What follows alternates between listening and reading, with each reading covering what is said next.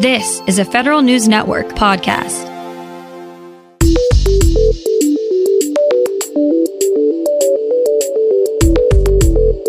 Coming up on today's Federal Newscast, a federal building is closed down due to coronavirus worries.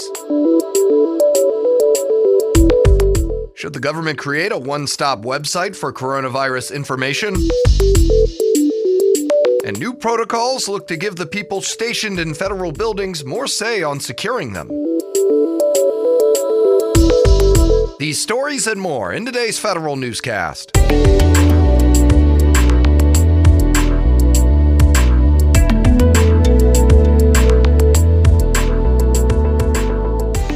Welcome to today's episode of the Federal Newscast. I'm Eric White. A Homeland Security office building in Washington state is closed due to coronavirus concerns. DHS Acting Secretary Chad Wolf says he ordered the closure and cleaning of the building. This comes after an employee of the facility visited a nursing home in Washington at the center of the coronavirus outbreak in the state. All employees who feel well enough should telework. Those who feel sick have been asked to quarantine for 2 weeks. Wolf says employees will get paid whether they're teleworking or not.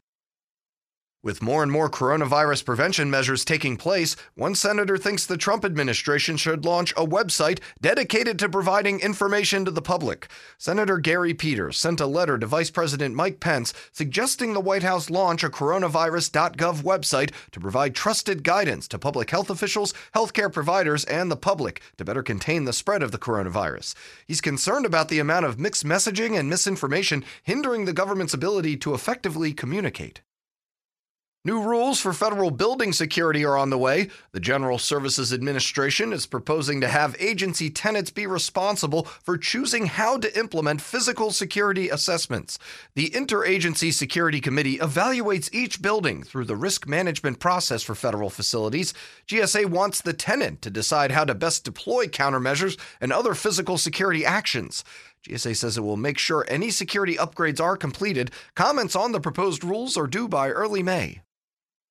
This time, OMB is serious about agencies moving to a new internet protocol. Federal News Network's Jason Miller has more. After missing deadlines in 2008, 2012, and 2014, agencies are about to receive new mandates to move to Internet Protocol version 6, or IPv6. The Office of Management and Budget released a draft memo outlining a 5-year march to get a majority of all technology on IPv6. In the short term, agencies will have to test IPv6 on one operational system by the end of fiscal 2021. Comments on the draft memo are due by early April. I'm Jason Miller. There are more judges at the Board of Veterans Appeals than there have been in nearly 90 years.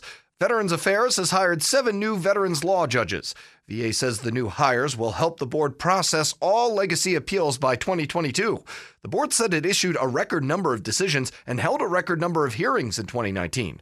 The chairman of the board recommends a list of candidates to the VA secretary. The secretary then appoints veterans law judges to the board with final approval from the president.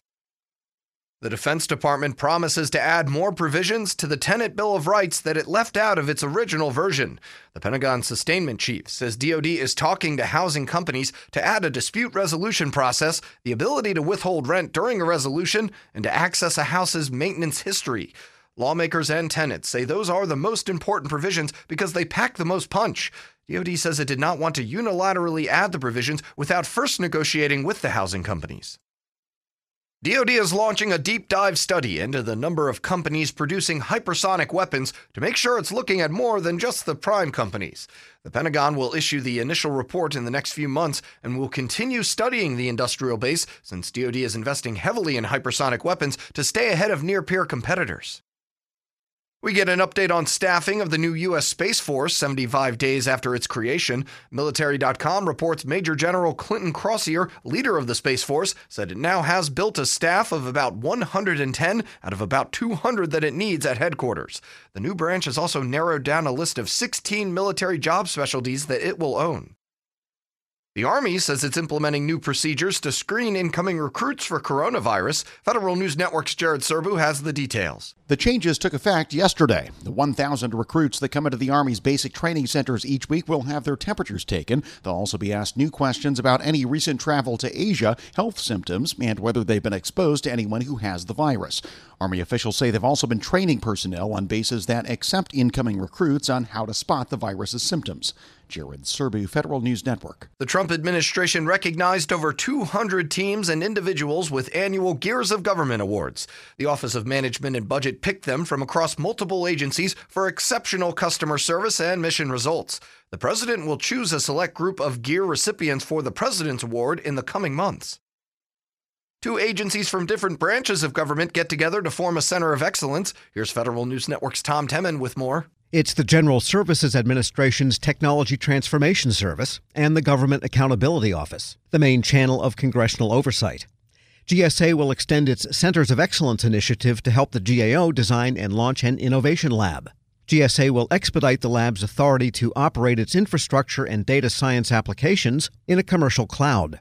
GAO officials envision the lab's capabilities eventually reshaping its approach to auditing. I'm Tom Temin. Late on your tax returns? The IRS may use AI to find you.